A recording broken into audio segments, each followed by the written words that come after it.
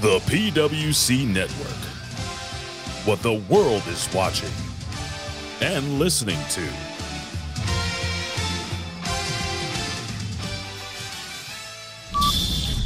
Ten, 9, 8, 7, 6, 5, 4, 3, 2, 1, 0. Hello, I'm Homeboy Shivani, and now the PWC, the Pro Wrestling Coalition, is on the air for the most exciting 2 hours of professional wrestling podcasting in the world. We're gonna put butts in seats and ears to the streets. And now, here are your hosts, Jimmy T and 8Trac-Black.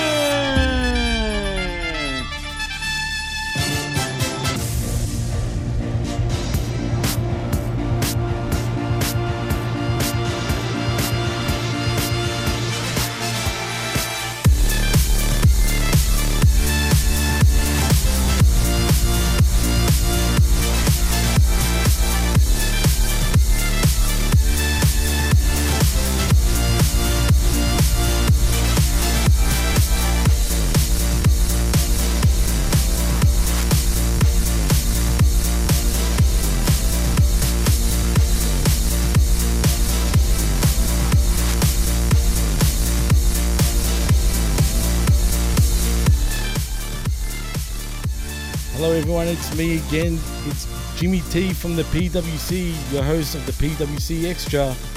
And my co-host is back once again. He joined me on the Carnage. He's joining me once again for the Extra. It's 8Trac-Black, Michael Davis. Pew, pew, pew, pew, pew. Welcome back to your show, my friend.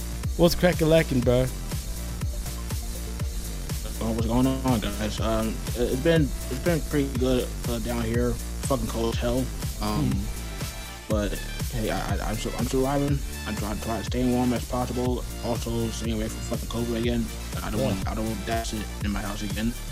But other than that, it feels good to be back on the PWC. I know it's been for a bit of while since we've done a PWC as well. But hey, at least we're doing one for you guys, and we're not waiting any longer. So. Absolutely, bro. It's been a while, man, but I'm glad we're back.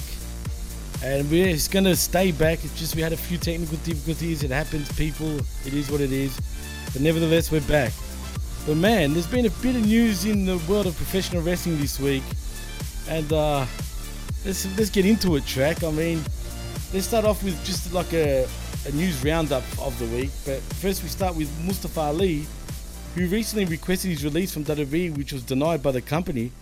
Ali recently provided an update on Twitter stating that he still has around 2.5 years remaining on his current contract. In regards to Ali's current situation in the company, Fightful reported that their sources stated that WWE officials currently do not have any creative plans for Ali. What do you think, my man? Man, Mustafa Ali has always been in a stick ever since his main roster debut. Not main roster debut. This is his entire career. Like, this is a guy that had lost playing chances of being cruiserweight champion. He lost the opportunity of being Mr. Blame the Bank, perhaps being going on to WrestleMania and being WWE champion. Because it wasn't for him getting injured, Kofi Kingston wouldn't have been in that champion match that year. And they tried the whole hacker gimmick and the whole retribution angle, being the leader. That we all know how that went down. But Mustafa Ali, I'm not the biggest fan of this, but I do feel bad for him being WWE for 2.5 years and wanting his release. And the fact that the WWE career doesn't have anything for him, that's dumb as hell. Like, how the hell you gonna have a guy still in WWE and yet you don't, or any company for that matter, and you don't do shit with him?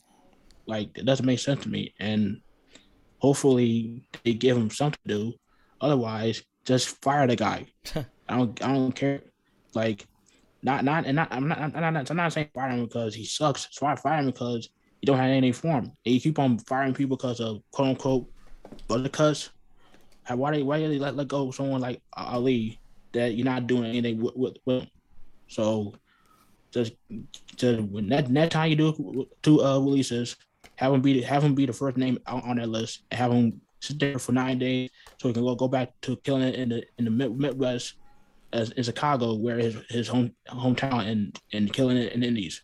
Because this guy deserves better, and everybody in wrestling knows it. Hashtag Free Ali. Fuck you, WWE. You're not fired. That's what's going on over there in WWE. Hey, look, man, I'm a fan of Ali's, but let's be honest, though, dude. He hasn't been such a good little employee because, or should I say, subcontractor, whatever you want to call him. I think he should keep his mouth shut, bro. Maybe if he keeps his mouth shut, he wouldn't be. I'm just saying. I think he's becoming too vocal. You know how it is. WWE don't like it when you tag them out to the universe. You know what I'm saying? And then, air your grievances online on social media. That will get you automatic heat, brother. No matter which way you look at it. You know what I'm saying? So maybe it was just like Keith Lee, bro. He was too vocal on social media. Eventually he got what he wanted. You know what I'm saying? He was being very, secretive and, cryptic with his shit. And, Ali's not being cryptic at all. He's just saying it straight up. You know what I mean? And instead of getting what he wants, he's getting the opposite effect because I think he's just saying too much. And if I were him, I'll just shut the fuck up and just, see what happens. Because no one wants to keep a worker that's not happy. But if you're WWE, that's a different story. But let's be real also, though, Track. It was him that signed the deal for as long as he did. So, in my opinion, that's on you, Ali. Not the fans, not WWE. It's on you, brother. And that's another thing. I mean, that's why I can't really take his side. And I'm not taking the WWE side either, but I'm not taking Ali's side because it's like Ben Ami said all the time. Never miss an opportunity to shut the fuck up. Yeah, the guy has missed plenty opportunities. The guy has missed plenty opportunities to shut the fuck up. Like he's still bringing up the whole him asking for request his release on social media. When the one book came along, he was like, I don't want to be in the Rumble. I want my release. And when he just kept on talking shit, and people were doing the whole hashtag Free Ali on Twitter, and the WWE on Fox Twitter account, what the people were blocking people when that happened. And you know who wants that account, right? Right. Well, who runs it? Ryan Satin. Does he? I've heard that. I've heard rumors that he's the one that runs it. But is that true? That the one I'm hearing around. He's the one that won the Twitter account, and it doesn't surprise me. With the smart ass comments that Twitter account has made for the past several months.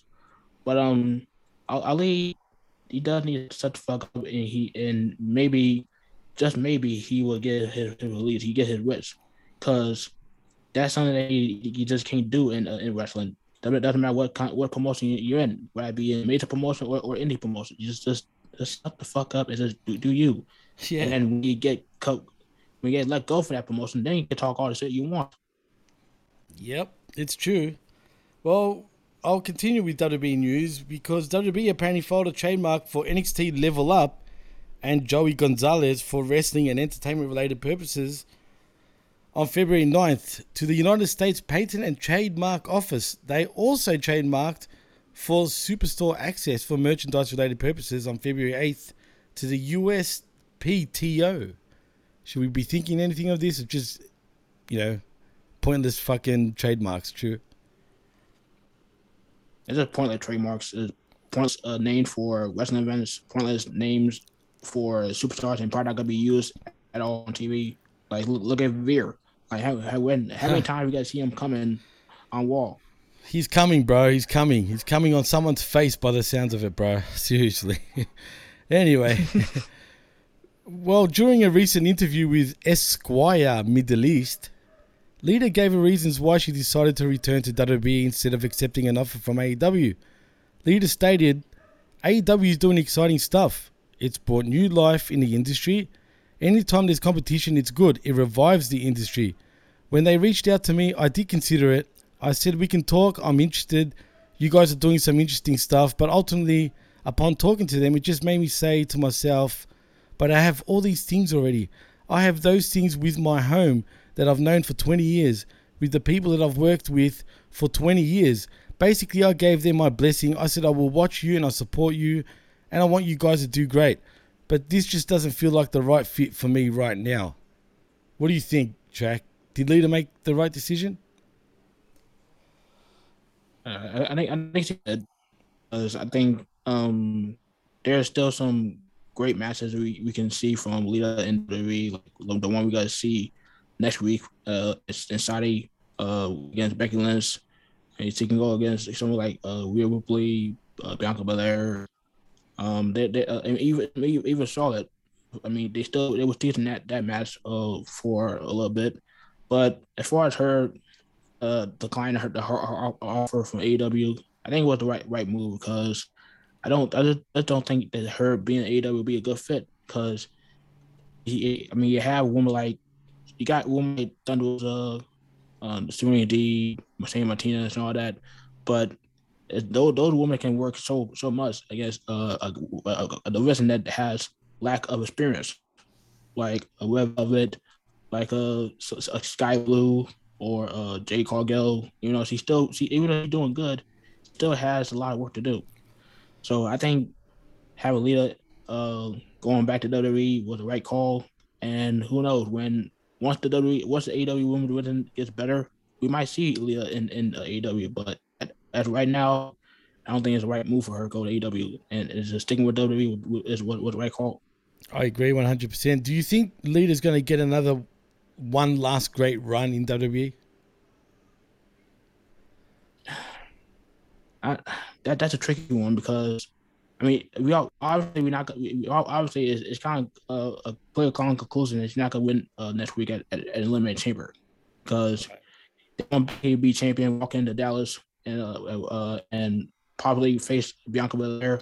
That's the woman that's going on around right now. But I do see Lita having a decent one in WWE. Like it kind of resemblance of the Edge run that's going on right now. Right. But like I do see her out there having good matches, decent matches, having good feuds with talent on the roster. But as far as her winning championships or whatnot, I don't think that can happen unless they believe her to the point that she can carry a championship in her age. Because WWE is not known for giving women in the 40s or 50s any spotlight, which kind of pissed me off at times because they could sit the bed with Mercedes Martinez, and I just think that her as champion would not be a bad move if they play their cards right. I agree 100%, man. Well, we get more news from the Wrestling Observer's Uncle Dave Meltzer. He reported in Friday's Daily Update that the reason why Pat McAfee was absent at this past Friday's SmackDown show was due to him currently being in Los Angeles, California for the Super Bowl. Meltzer reported that due to WWE taping's 2 episodes for SmackDown this past Friday, McAfee will also be absent from next week's episode as well. Anything to report here, Track? No, I mean, Pat. I tolerate Pat McAfee more than Corey Graves because Corey Graves can fuck off and die. But I don't want to step upon a guy, but I just think Corey Graves is annoying as fuck. I never like Corey Graves. I never like him as a wrestler or a commentator. He talks to them too much shit, and he's always got makes me better than everybody. I mean, the guy sucks. Pat McAfee being a Super Bowl makes sense because he's a former football player. So yeah, none really important here.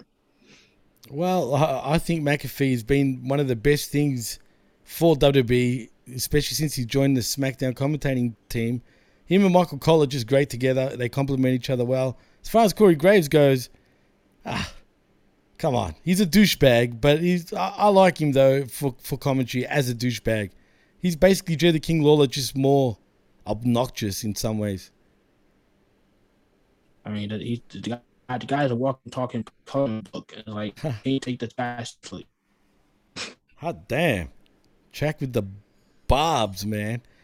Anyway, WWE reportedly is currently interested in potentially signing AEW talent Jade Cargill once her current contract with AEW expires.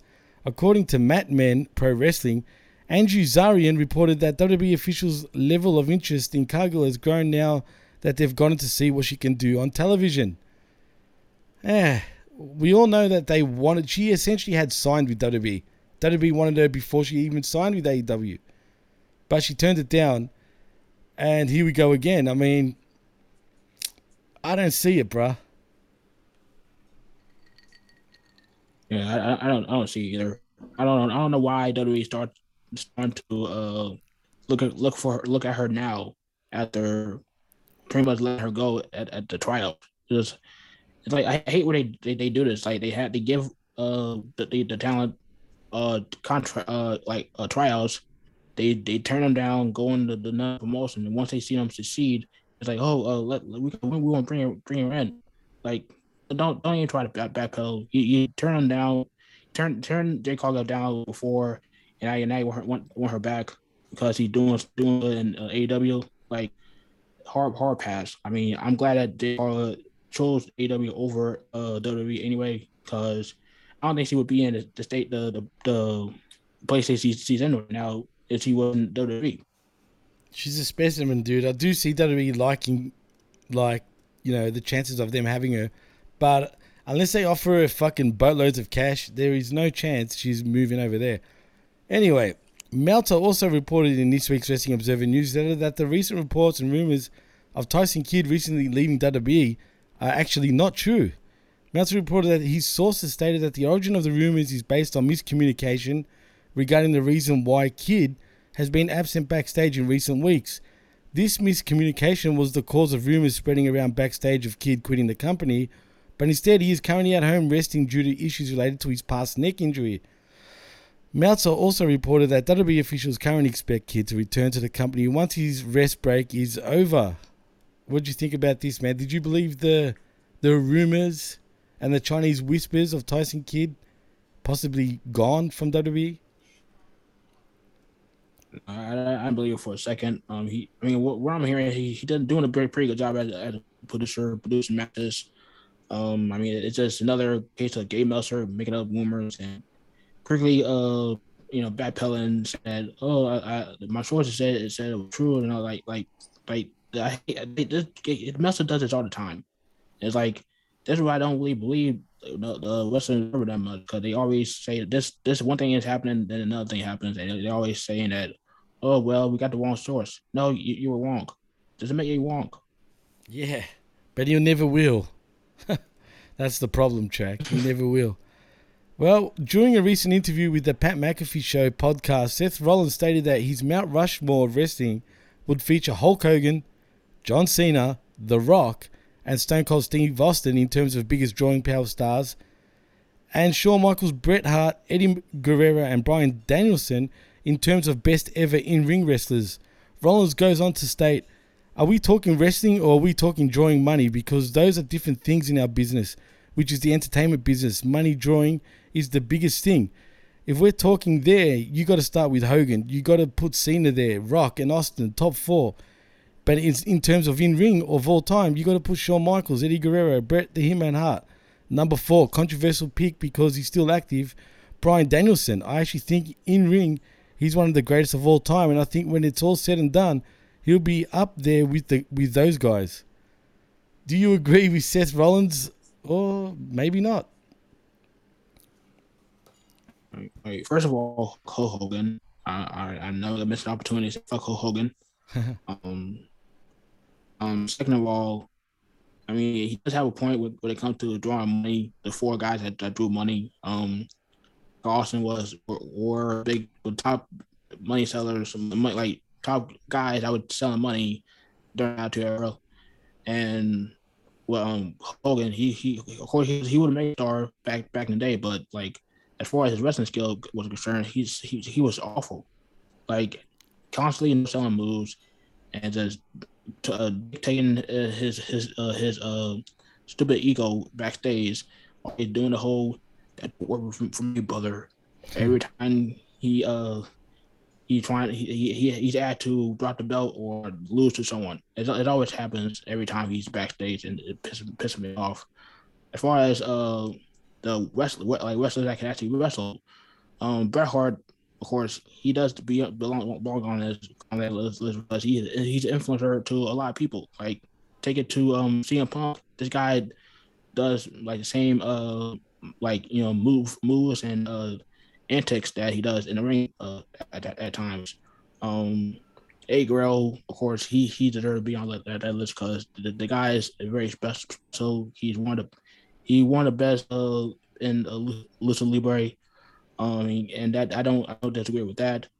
As for Brian Danielson, I mean that's a tricky one because he is active, but at the same time, I don't blame Ron for saying that because he's been in the ring with Danielson a lot of times, and he knows how good he really is. So saying that Brian Danielson is on Mount Westmore a greatest wrestler of all time is it. You can't say that's a stress or a reach because Brian Danielson is that damn good. Like look at the matches he's having in AEW right now. Like the guy is on a tear right now, and I don't blame people saying that he's one of the best in the world. I said a couple times that he's the greatest wrestler of all time. So it would saying that I have no problem, no issue with that. So the Mount Rushmore he picked for the one to draw money and the ones that can actually wrestle. I don't disagree with him. Yeah, hate him or love him, Hulk Hogan needs to be in that Rushmore, man, because let's face the facts. Hulk Hogan was pretty much the reason why pro wrestling became mainstream in the first place, man. And that's, whether you love him or hate him, it is what it is. But yeah, I totally agree with the Mount Rushmore, except for one. And I'm not 100% certain, but I will take Cena out and put Taker in that Rushmore, dude. I think, look, I could be wrong, but I'm pretty sure Undertaker's outdrawn John Cena just from sheer fact of his longevity and just his status in WWE, bro.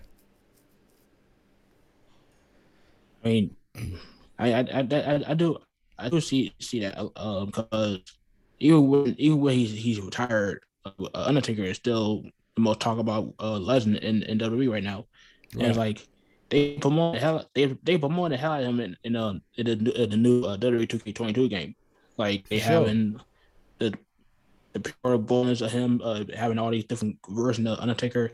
So even when he's not wrestling, he's still a draw. He still have people just head over heels for Undertaker, and you still see people wearing Undertaker merch, and like I don't blame him for picking him over Cena, because Cena, yeah, he was hot for like a little bit, like he was hot for like a few years, but now like when you had guys like Randy Orton coming in, Batista, Roman Reigns, those guys end up getting more sales than John Cena at one point. Even Punk when he was in WWE. So I don't disagree with you putting a takeover Cena when it comes to draw money, because the Undertaker is still relevant for a lot of people, and he's still there. People he still draw money without wrestling anymore. So I don't disagree with you on that pick. Absolutely, bro. And as far as the in-ring, top 4 or 5 wrestlers go, Danielson he's got every right to be in this conversation. Although you'd have to fucking put Kurt Angle above him, though, dude. I'm surprised he didn't mention Angle. When you really think about it, man, during his peak, for a guy that was from the amateur wrestling world, and the way he took to fucking pro wrestling like a fish to water, man, I just think Kurt deserves to be in that conversation. And if it's up to me, and Chris might hate me for this, but I'll probably put Kurt Angle over Bret Hart. Oof. That's heat by the Mr. BS himself, bro. Because Kurt Angle was a really good wrestler too, and I mean it helped him a lot being having that amateur background, and he had a lot of great matches in WWE before or during while he was on the perk, um, and during TNA days too. So like I I might catch heat from Chris, but I don't give a fuck. I mean, the guy jerks off to Bret Hart every time chance he get, and I mean, me personally, I there's some things I don't get the hype from Bret Hart. I mean, but I mean, Kurt Angle is more of a skilled wrestler than Bret Hart in certain degree, and that's when he's not on a perk. But I mean, Kurt Angle,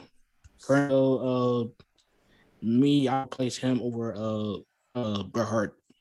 Full track went pop pop pop pop. Chris, right there, man. Is he gonna challenge? Is he gonna accept the challenge from Track? We'll wait and see. But yeah, man, that's controversial. That's very controversial indeed. Because I was a big Bret fucking Mark too, bro. I hate to say it, but I was. So yeah, man, that's very controversial. But I like it. Well, moving from WWE news, let's move on to AEW. And we have indie wrestler Nick Wayne reportedly was offered and accepted a contract from AEW following his match for Defy Wrestling at the Defy Year 5 event on Saturday in Seattle, Washington. According to the Wrestling Observer, Brian Alvarez reported in a recent episode of the Wrestling Observer Radio that Wayne's deal is similar to an apprentice-type contract due to Wayne currently being underage at 16 years old. I didn't know there was apprenticeships in professional wrestling, but anyway, I'll keep going. The terms of his deal requires him to first finish up his high school learning and will convert into a regular type deal once he reaches 18 years old. Interesting. What do you think about this? I mean, I didn't even know there was an apprenticeship in professional wrestling. I mean, all I gotta say is Nick Wayne. Who? That's all I gotta say. I mean, I heard of Nick Wayne name in these here and there, but as far as I don't know much about this guy.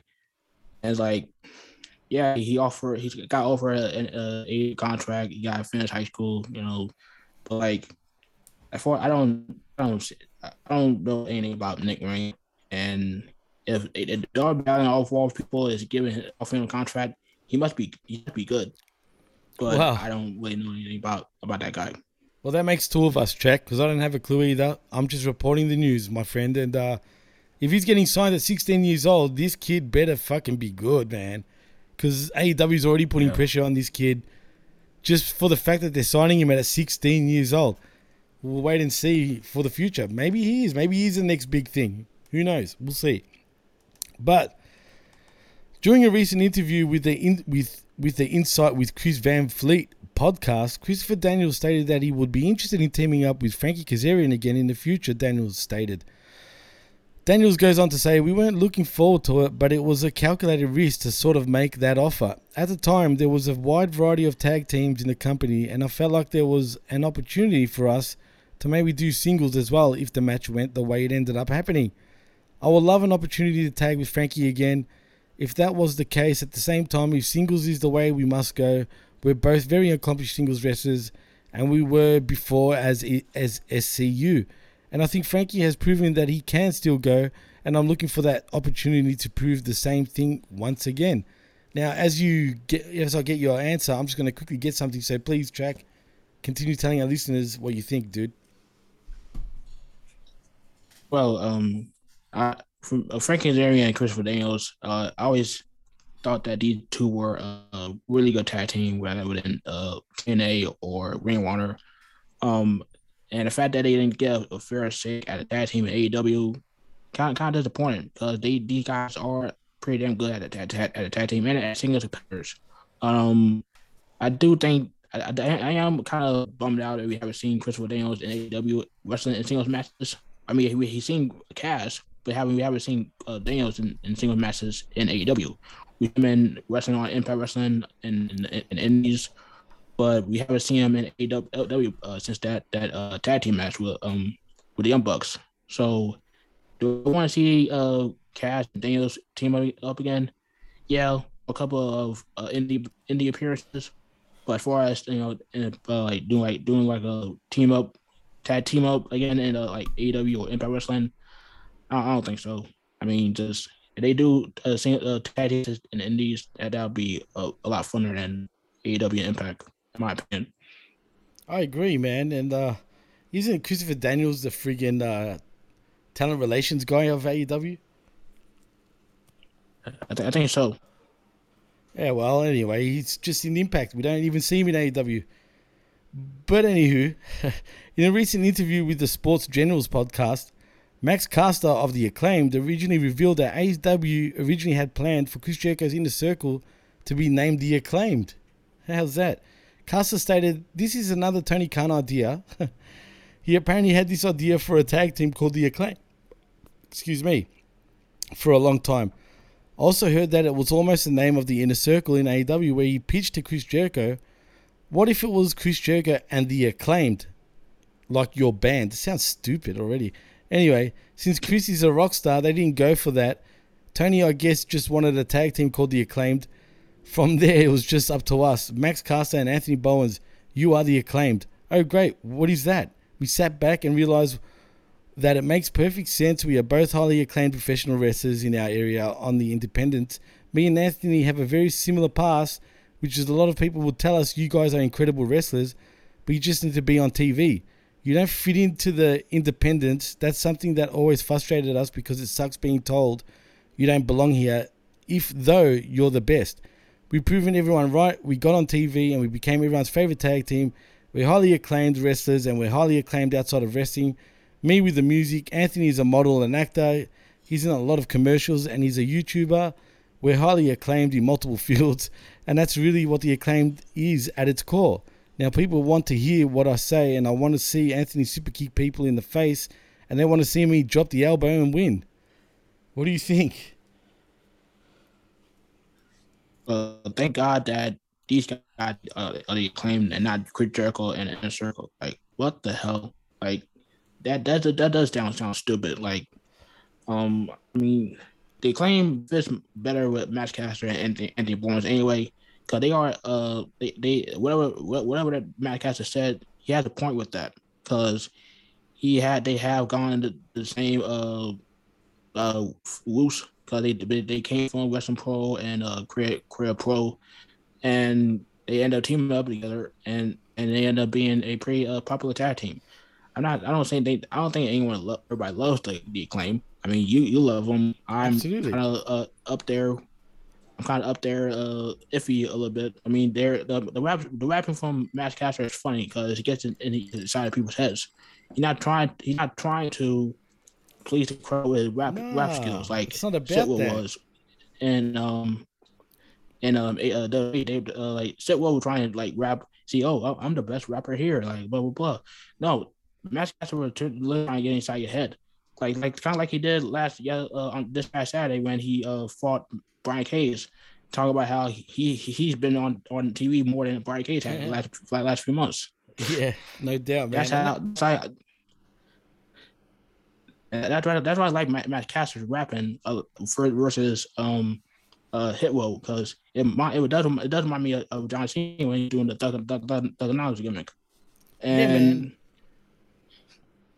And the Acclaim having them the Acclaim not Chris Jericho, it fits better than Chris Jericho, because Chris Jericho probably try to get that shit over and it will probably fail miserably. Just like he tried to get the GFY, go fuck yourself, and that failed miserably. And he stopped saying that a couple weeks later, because I mean it's just stupid. I mean, I like how Matt Caster and Anthony Bowens on the Acclaim and Chris Jericho had the Inner Circle, but I don't know how long the Inner Circle be. It's gonna be in a circle after Dynamite.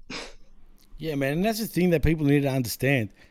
Max Caster isn't trying to be the next Nas or the next lyrical fucking genius of hip hop. You know what I'm saying? He's just fucking rapping to be funny and to get into the opponent's head. And quite frankly, in my opinion, man, he does a great job doing it, man. And Max Caster, trust me, he can rap, dude. If you look into him, he can actually rap. And I think he's a talented cat, man. I think he can go. Same with Bowens. I think they both complement each other as a tag team. But for me, Caster is the friggin' star of the group or of the team. And I hope he goes on to bigger and better things. But yeah, we'll wait and see, man. But as noted before, Keith Lee was released by WWE this past November and made his official debut for AEW at this past Wednesday's episode of AEW Dynamite in Atlantic City, New Jersey. Dave Meltzer reported at this week's Wrestling Observer newsletter that prior to his release, WWE officials felt Lee had a weight issue due to his bout with COVID-19. He also had health issues last year. Meltzer also goes on to report that these weight-related issues were still visible when Lee made his official debut for AEW, due to him looking much heavier than he was at the time of his release from WWE 3 months ago. What do you think? Do you think he looks much heavier? Because I don't. I don't see it. I don't see it either. Like he's just the same way he was when he debuted in NXT. Like I don't think Keith Lee is fat. Like it's not Otis fat. I agree. He's a fit. He's fit fat. Like he had the gut out, but like he's not like like overshadowing the fact that he's this mountain man that does flips and shit like a cruiserweight. And of course, true, man. Yeah, you gotta have health issues or like weight issues when you deal with COVID. Like I lost a couple of pounds when I would deal with COVID. You probably did too. Yeah, we all were dealing with some kind of health issue when we had COVID. So I don't think Keith Lee is fat or gaining any weight. I think he looks fine to me, and he looks great. He's out there kicking ass, taking names like he's been doing for years, and I don't see a big deal about his weight. I agree, man, because I don't see it, man. I thought he looked great in the ring. He was still moving like he was a friggin' cruiserweight. I don't think there's any big man that can move quite like fucking Keith Lee did, man, or does, because the only one I can think of was Bam Bam Bigelow, right? And yeah, man. I mean, I think he still looks good. I don't understand what people's problem are when it comes to his weight, but it is what it is. But anyway, we move on to TK. AEW CEO Tony Khan recently denied reports and rumors of him running for the U.S. House of Representatives track for Florida's 4th District. The origin of the rumor reportedly was based on reports from Jacksonville Today, Pro Football Talk, and NFL.com's Ian Rappaport, which stated that recent filings revealed that someone named Khan registered to be a candidate for this year's congressional elections. Dave Meltzer reported in this week's Wrestling Observer newsletter that filing was made on September 13, 2021, but was done fraudulently by an alleged wrestling fan. What the fuck?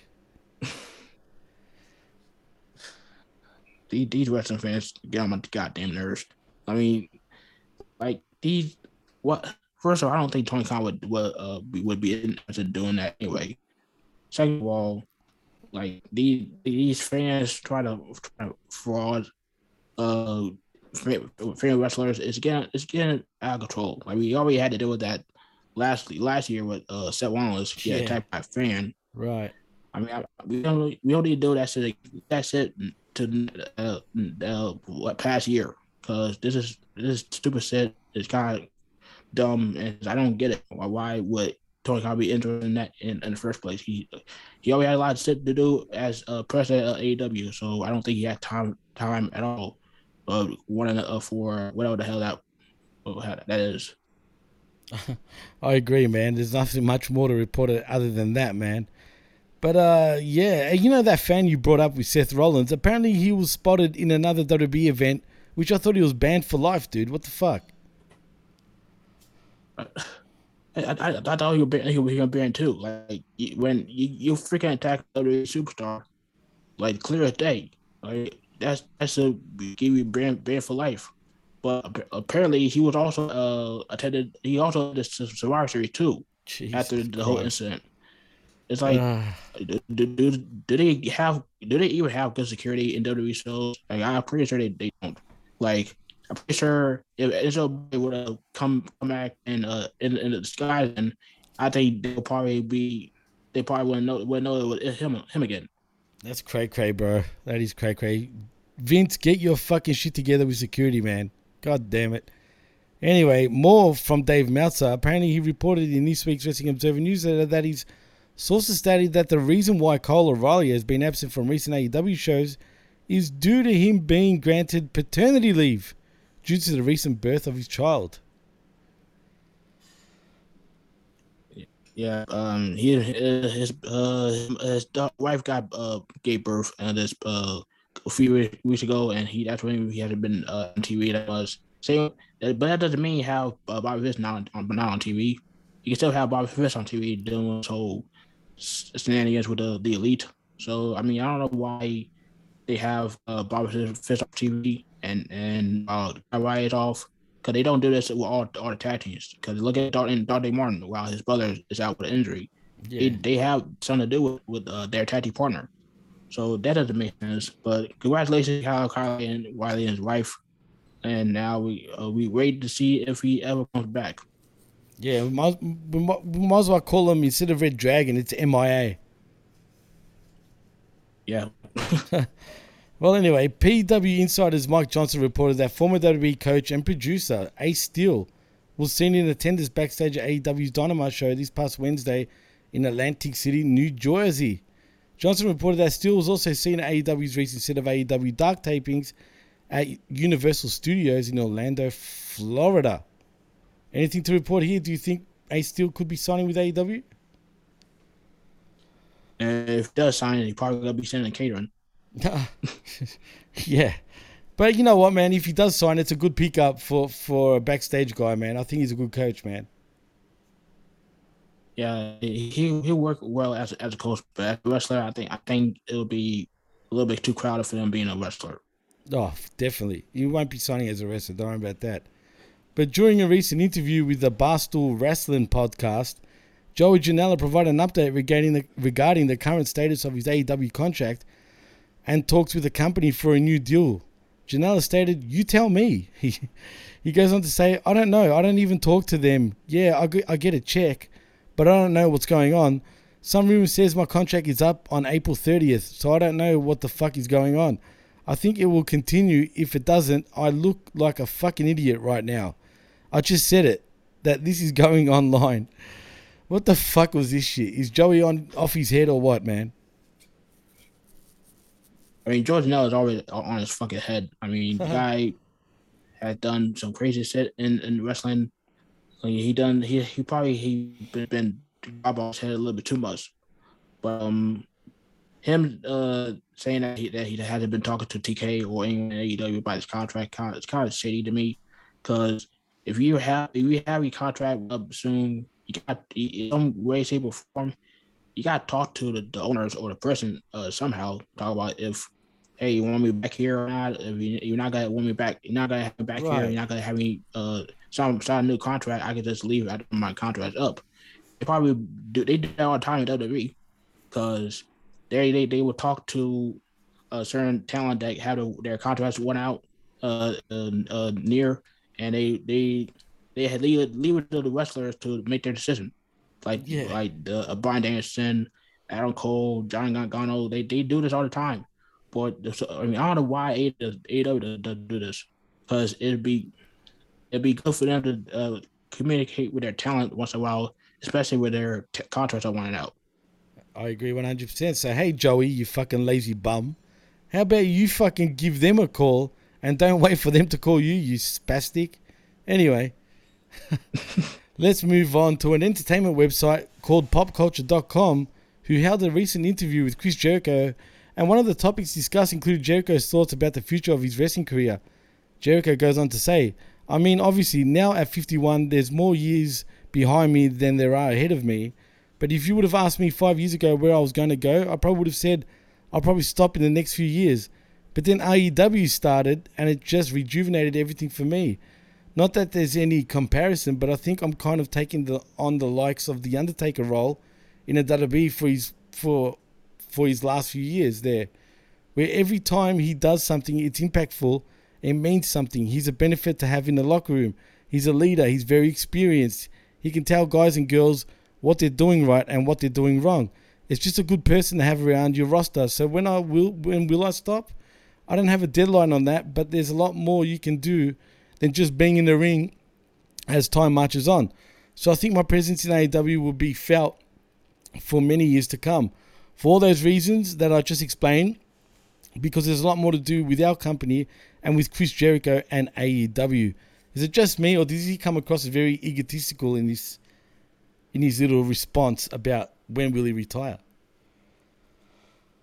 I think he came out as a bit of a dick here. I mean, Chris Jericho. I mean, first of all, don't ever compare yourself to Undertaker. Cause you're not on the level of Undertaker. And then how you go out and wrestle for 20 plus WrestleManias and win 21 of them, then we could talk. But other than that, Chris Jericho, and I mean, he is close for him. Is it close to him hanging up the boots? Because if we see him right now at AEW, they getting tired of them. Some of them they getting tired of seeing Chris Jericho on TV, and they even tired of them seeing the song every time he comes out. Like Chris Jericho is overstaying his welcome in AEW, in my opinion. And I've seen a couple of people say that on social media. But like Chris Jericho, AEW, he's just trying to get sit over, trying to make it sit up all by himself. And I hope after Dynamite this upcoming Wednesday, we see Santana Ortiz saying "fuck you," we're going on our separate ways and doing our own shit. Because what Santana said on Dynamite this past Wednesday he spoke a lot of truth. Or every time they go after the tag titles or they try to do something on their own, they all got to say Chris Jericho's best. So I hope Santana and Ortiz go out on their separate ways and leave the inner circle and have just Chris Jericho and Hager being a duo, because the inner circle is not what it used to be 2 years ago. You really think AEW is actually sick of Chris Jericho? I don't think AEW is sick of him, but I think the fans are sick of him, seeing him on TV just doing some ridiculous shit, putting himself over all the time, trying to get shit over that don't work at all. Like, I get that he called 2.0 Terrence Phillips because they get their game. Yeah. But if I was him, I would call him Bert and Ernie from Sesame Street. Because why, Track? Why? every time they see these guys on TV, they come a little bit sus to me, because walk around saying that you want taste. No, I don't want taste. Okay, go back to Sesame Street and taste on Instagram. But it's just, I mean, he's just not clicking on some certain people's cylinders when it comes to promos or him in the wrestling ring. He's not the Chris Jericho like we used to know and love down during the Attitude Era or the Rules of Wrestling era. I agree, man. I agree 100%. Although I still enjoy watching Jericho, but yeah, he's not the same Jericho, no doubt about it, man. Well, former WWE talent Mia Yim announced on Instagram that she is currently planning on making a return to wrestling this March. Yim stated that the reason why she did not return earlier was due to her being busy planning for a wedding to Keith Lee. She goes on to say, to those wondering why I'm not back in the ring yet, February is a busy month with the wedding and the move. I decided not to take any bookings until March to focus on getting everything handled at home first. So don't worry, I'll see you all in the ring in March. HBIC. I mean, her taking time off for the wedding and then moving to a new place, it makes sense, because you don't want to overwhelm yourself and take bookings while you're doing stuff on the side. As far as me and Yum are concerned, I used to like this chick. I used to be a fan of this chick. I mean, she has an awesome look. She's a badass. But once she signed to NXT WWE, I just knew it was dead on arrival, because they had nothing for her in NXT or in WWE, because they listened to the fans when they were please sign Mia during the Mae Classic, and the fan, they were like, okay, you want to sign her? You want me to sign her? Fine, I'll sign her, but it'll be sending catering. So you're gonna be jobbing out to women on NXT, and she's gonna be part of the worst stable in WWE history with Busen. There you go. And she still didn't even sign WWE in the first place because she she is too talented. She has the style of she has indie style of wrestling. I mean, I don't think her indie style will work at WWE anyway. So her best bet is just to go wrestling in these. And if you want to go AEW with Keith Lee, go right ahead. But me, if I was her, I would go back to Impact Wrestling and be more of a serious threat down there. And she was when she was first in Impact Wrestling as part of that stable, the Dollhouse. 100%, my man. Well, let's move on to Japan, actually, Track, for our Japanese listening or Japanese watching fans out there. Pro Wrestling Noah announced that they have stripped Seiki Yoshioka and Yuya Susumu of their GHC Junior Heavyweight Tag Team Championship due to Yoshioka recently suffering a broken right heel bone injury. It was also announced that they are currently scheduled match of Hayata and Yura Susumu versus Yohei and Atsushi Kotoge at their February 23rd event in Nagoya, Japan. Do you know much about these guys? I know shit about Pro Wrestling Noah. I'm more a New Japan follower than this poor skills of Japan wrestling. Right. Let's just move on. All right. Well, you bringing up New Japan, I guess it's your lucky day, Track, because during a recent interview with the Wrestling Observer Live, Rocky Romero revealed that New Japan Pro Wrestling, and I can't read on because my phone is ringing. Thank you very much to my friend that's calling the phone. But can you believe that shit? Unbelievable. But anyway, during Wrestling Observer Live, Rocky revealed that New Japan Pro Wrestling had introduced another tier of their contract system during the COVID-19 pandemic for their New Japan Pro Wrestling Strong brand. Romero stated, there's a couple different types of deals now. You know, there's obviously like the, straight contracted guys, like contracted with New Japan. And then there's like a new contract that we just kind of introduced during the pandemic, where it's a New Japan Strong or a New Japan of America contract. Yeah, USA contract. So some of the strong talent, especially, guys that have been well received and well pushed, I guess, you could say are guys that are under those deals. What do you think of that?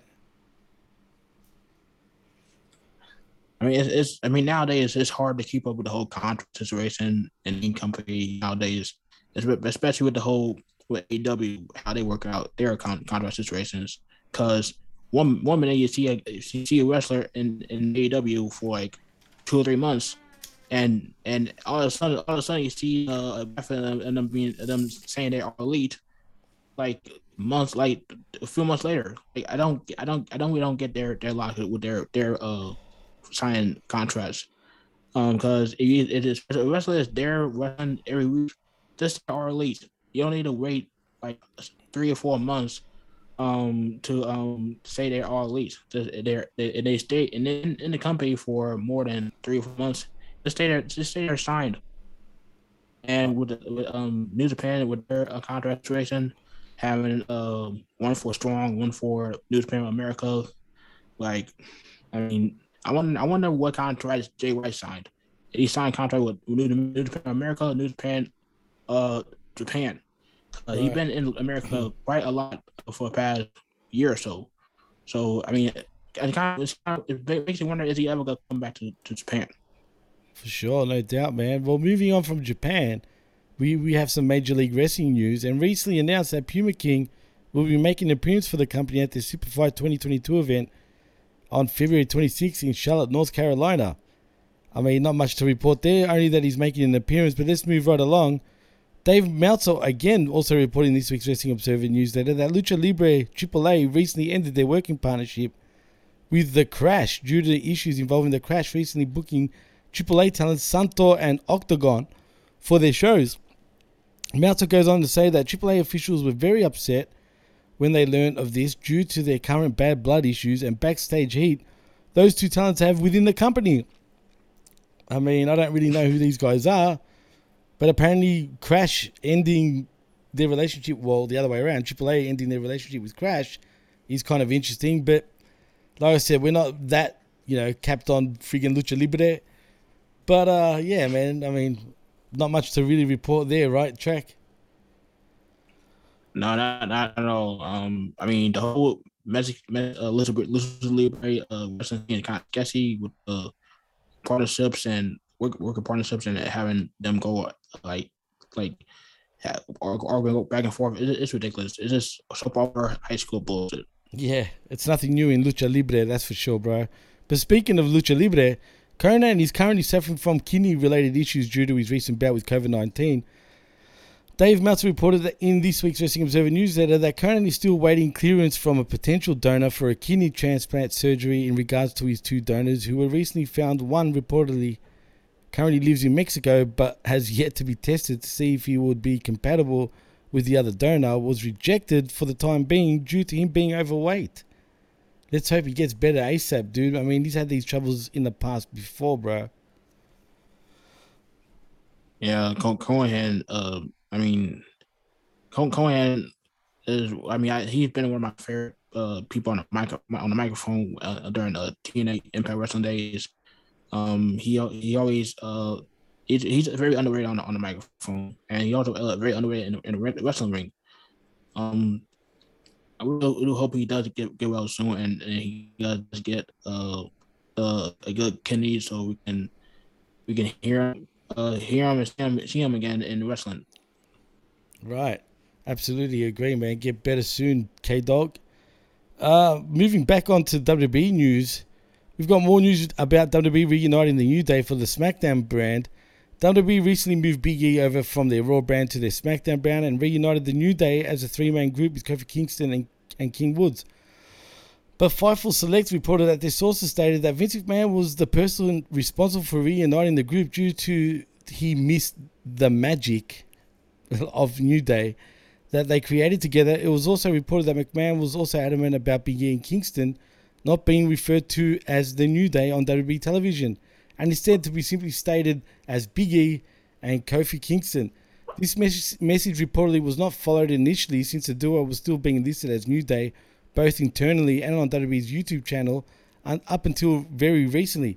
In regards to McMahon's original decision to split Big E away from the New Day, their sources stated that this was due to McMahon feeling that a top babyface should be on his own in most situations. What do you think, Track? I think this whole idea of having the New back together, this and right now is stupid as fuck. Like, they could have easily had the New Day together when Big E was on his own. Like, why? What's the big problem of having Kofi and Xavier go to the wall and having Big E stay on SmackDown, and having this happen and having them switch brands again, like while Big E was WWE champion, and now since Big E is not WWE champion anymore, we got moving back to SmackDown and being a tag team. What other member did the exact same thing? Oh yeah, Kofi Kingston. Yeah. Like they pull a Kofi Kingston on Big E, and it really annoying. Like, Big E could have done wonders. He could have been part of the elimination match this Saturday, next Saturday at Saudi Arabia, but they didn't do that because they think that Big E not good enough to be part of be on the hunt, the WWE Championship hunt again. Like neither the Big E or the Kofi are not made to be part of the championship picture after they lose it. Like, this is like, doesn't make sense to me. I don't like it.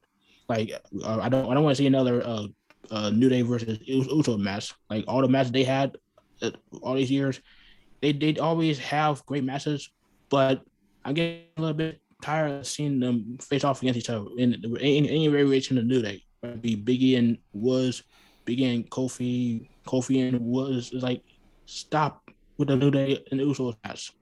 Like, he could have easily have Kofi, Woods, and Big E together while Big E was still WWE champion. Like, what was the problem with that? I agree, man, 100%. But I'll tell you what the problem was. I missed the magic, pal. I missed the magic. It's as simple as that, bro. Jeez, really. Well, still on WWE, WrestleMania Backlash 2022 event announced for this May. Sports venue Dunkin' Donuts Center recently announced on Twitter that WWE will be holding this year's WrestleMania Backlash event on May 8th at their venue in Providence, Rhode Island.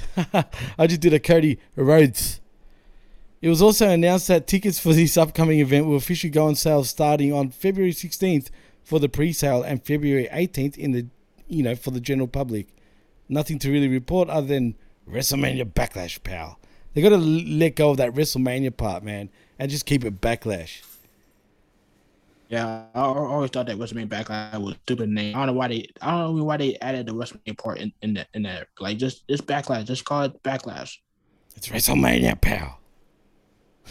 I should stop doing the Vince fucking shit. But anyway, more on cancelled plans for Kurt Angle's WWE return.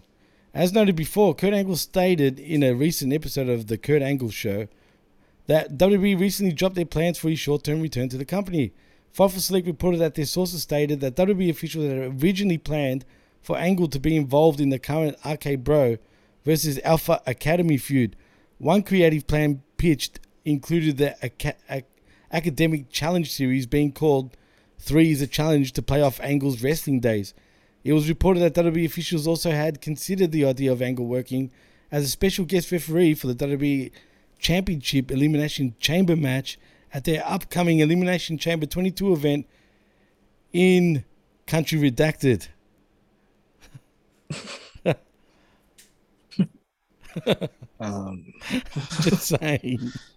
Just saying. They should be called the Khashoggi Classic, bro. I mean, I don't know why they haven't eliminated Chamber in Saudi Arabia anyway. I mean, doesn't make because they eliminate criminals, pal.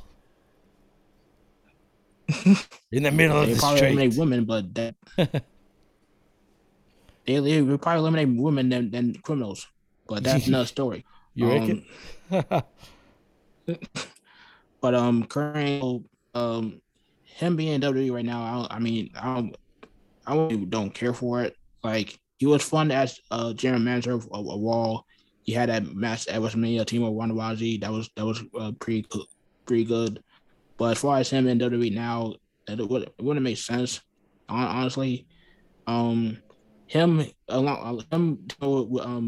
working with Gable should have been done a long time ago. Instead of having Jason Jordan being Black Son, shout out to Family Guy, should have been Kurt Angle and Chad Gable as a father-son duo.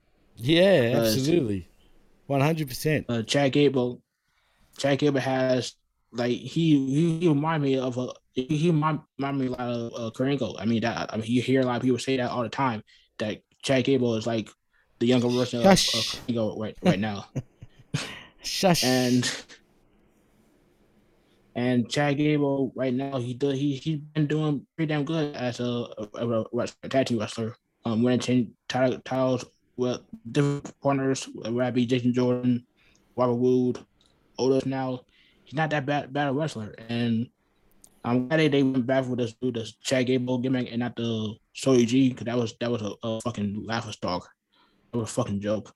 But I'm glad he's doing this with the Alpha Academy team up with Otis and their World Tag Champions. Always been a fan of his when he first came into WWE.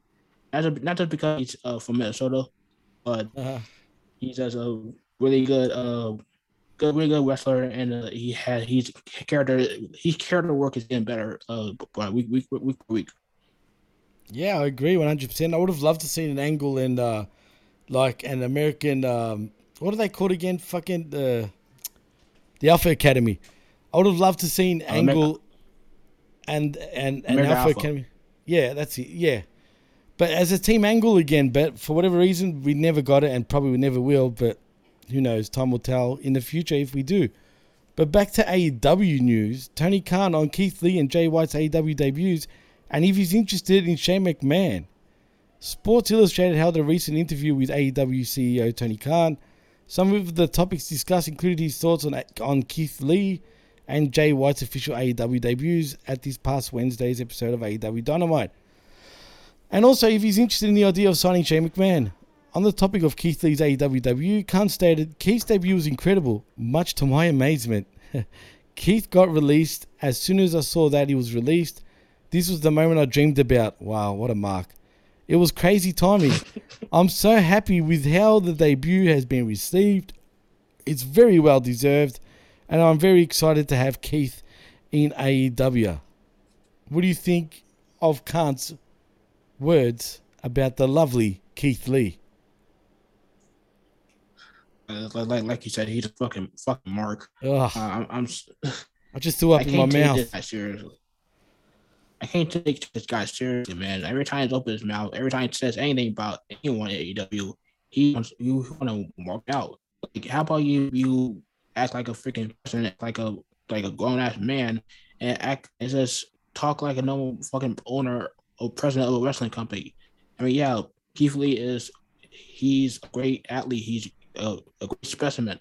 But that doesn't mean how he have the president of the company googly eye all over it. I mean, just calm the fuck down. Like he's a great talent, and I'm glad you got him on your roster. But don't stop trying to flirt with him. Oh, God. Just relax. Yeah, TK. I mean, seriously, pal.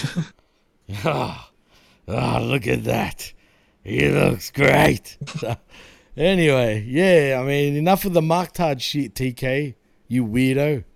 Seriously. Anyway, on the topic of New Japan's Jay White, AEW's debut, Khan goes on to say, expect to see more of Jay White in AEW. He came through the forbidden door, and there were many reasons his revival transpired the way it did on Dynamite. That wasn't finalized until Sunday. I'm so excited that we could bring that excitement to the fans. I wanted to have that forbidden door element to our show.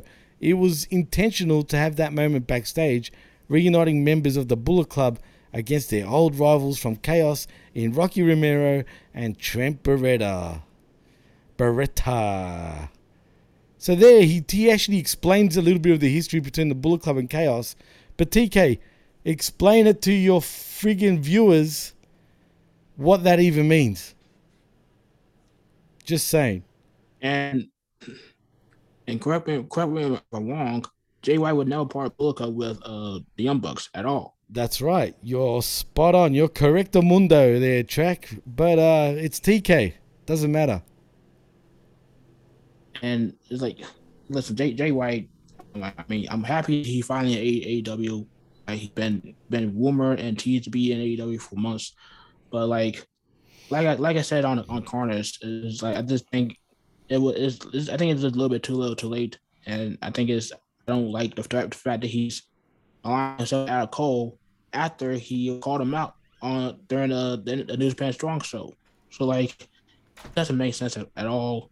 And yeah, he brought out the whole Young Buck Bullet Club and Chaos feud back in the day, but like, give us more. Give us why. Tell us the reason why Jay White is aligning himself with the Elite, like, and tell us why he's here. And get again this whole forbidden door bullshit.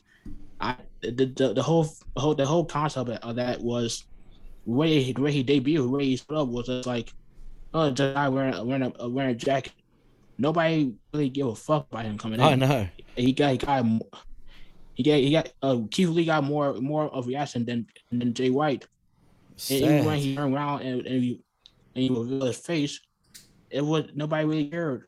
It was the same thing that happened to him showing up on Rampage and attacking Trent Beretta. Nobody really give a fuck. And I'm sorry, it's like if people watch more wrestling outside AEW or WWE, then people will probably know who the fuck White is.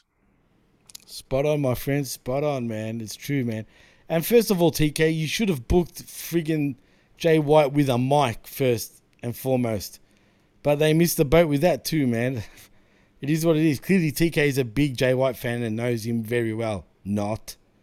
Anyway, still on TK, he goes on to talk about on the topic if he's interested in signing Shane McMahon.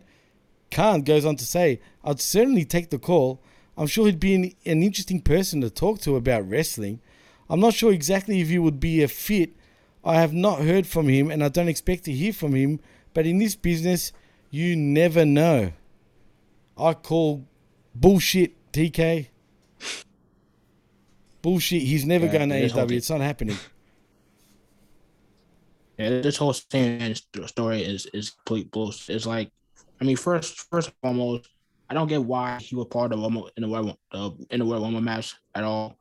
Well, when I heard about it, like after the fact, he switched up the numbers so he could be part of the Final Four with Bad Bunny and Brock Lesnar and Drew McIntyre. And it's like I also heard that he was supposed to face Seth Rollins at WrestleMania, and he also was part of the elimination match for the WWE Championship. And Saudi replaced, and he was replaced by Austin Theory, Vince McMahon's other son. Yeah. And him being in AEW would not be a good fit at all. I mean, yeah, it'll be a pretty cool moment, because that would be like a cool Forbidden Door moment, having him jump ship from WWE into AEW, because you never know, you never thought of him being in the AEW ring or AEW backstage or whatever the hell. So I don't think he's going to be going to AEW. Apparently, Sandman is still working with WWE with some capacity, but yeah, him and AEW would not be a good look at all. It'd be just weird and unnecessary. For sure, agree 100%.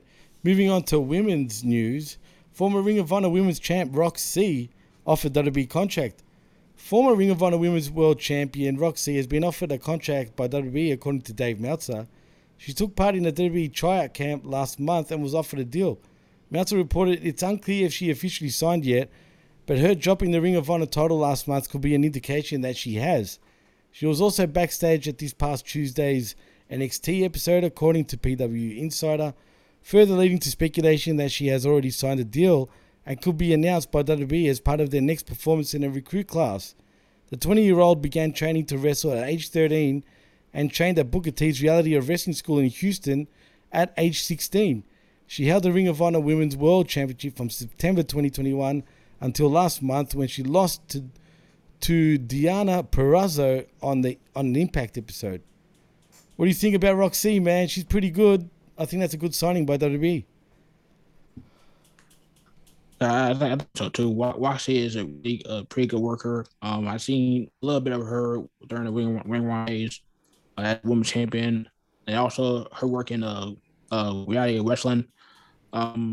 She's really good, and I do see her doing well down at NXT. I think she would be a good pickup for them.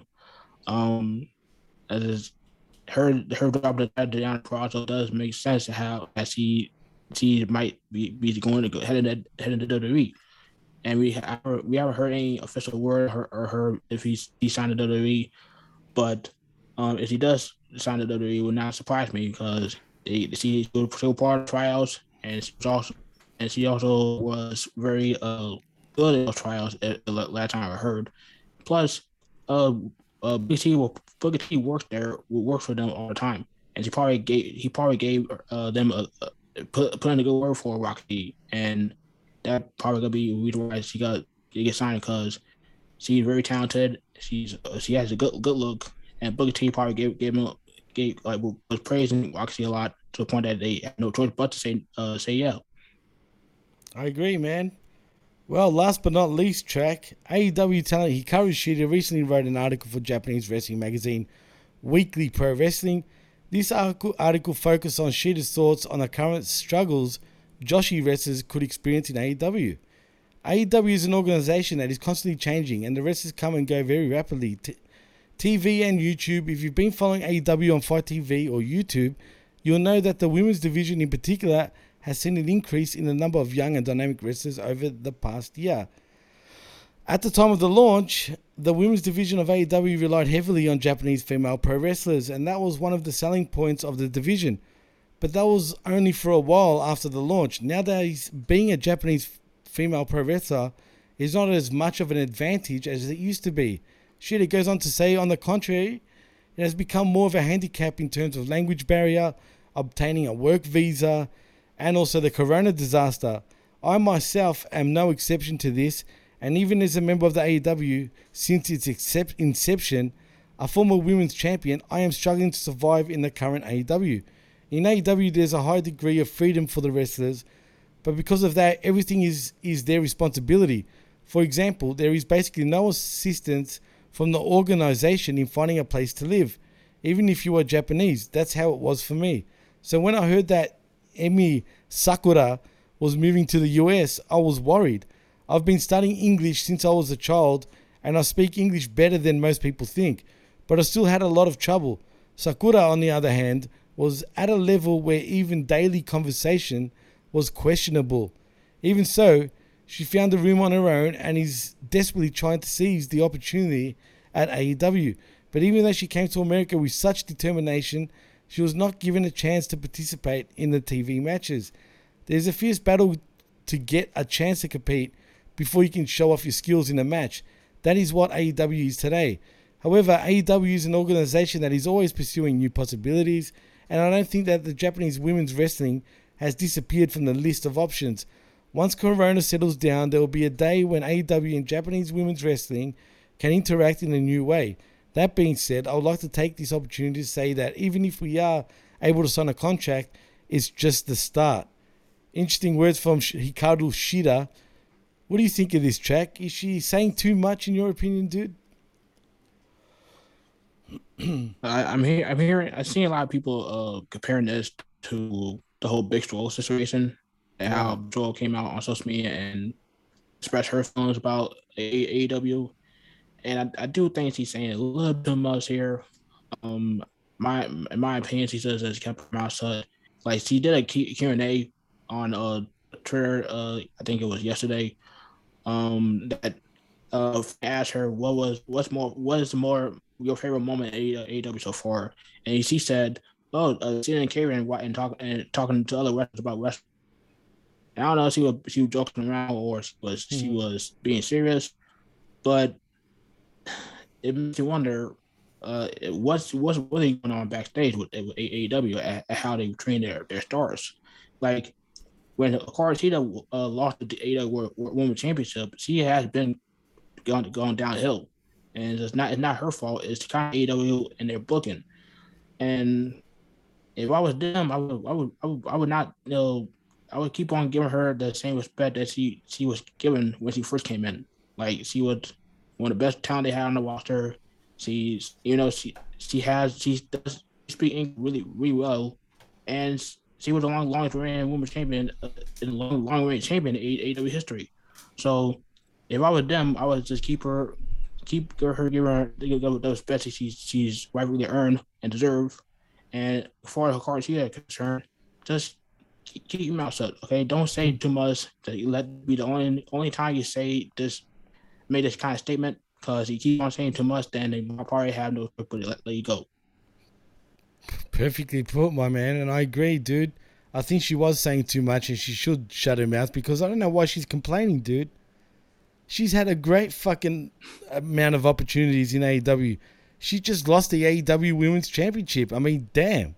Come on, Hikaru. I don't know what you're bitching about. I'm just saying, you've had a good run in AEW so far. But we'll see what happens. I think that covers the news this week, Track. I think it's been a big extra, man, as a matter of fact, with a lot of news to cover. But before we go, man, tell them where they can find you as per usual, my man. You can find me on Twitter at Mad Craziness. You can find me on Instagram at Michael Davis12.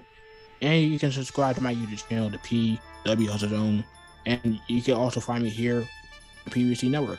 And it's crazy how it's been 1 year since I've been on this platform with you guys. And wow. At first I was just a fan. I was just a friend of you guys. And now I'm an actual member of the PWC Network family. And I'm still forever grateful for that. And always grateful to be part of the PWC Hustle family. Those guys have always helped me out, get the position I am now. 8Trac Brown, with the professor, the math man, Billy Valentine. I mean, they always helped me out and kept me going. And if it wasn't for them, I probably would not be doing all this shit. And I always have them to thank every day. Absolutely, man. You bring up the hustle, guys. I was the same, man. I was a fan first, and then I got to work with all the boys over at the hustle, man, which is pretty surreal. And heck, we've even got a show on the hustle, man, which is even more crazy. Who would have thought, man? And that's pretty humbling. And man, I've learned so much from all those boys, man. They're a big reason why I'm doing this right now. it's great to be actually not only call them as friends, but also being, colleagues, which just blows my mind. So for that, man, I thank everybody there at the Hustle, and also Amin Media too, man. They're also a big part.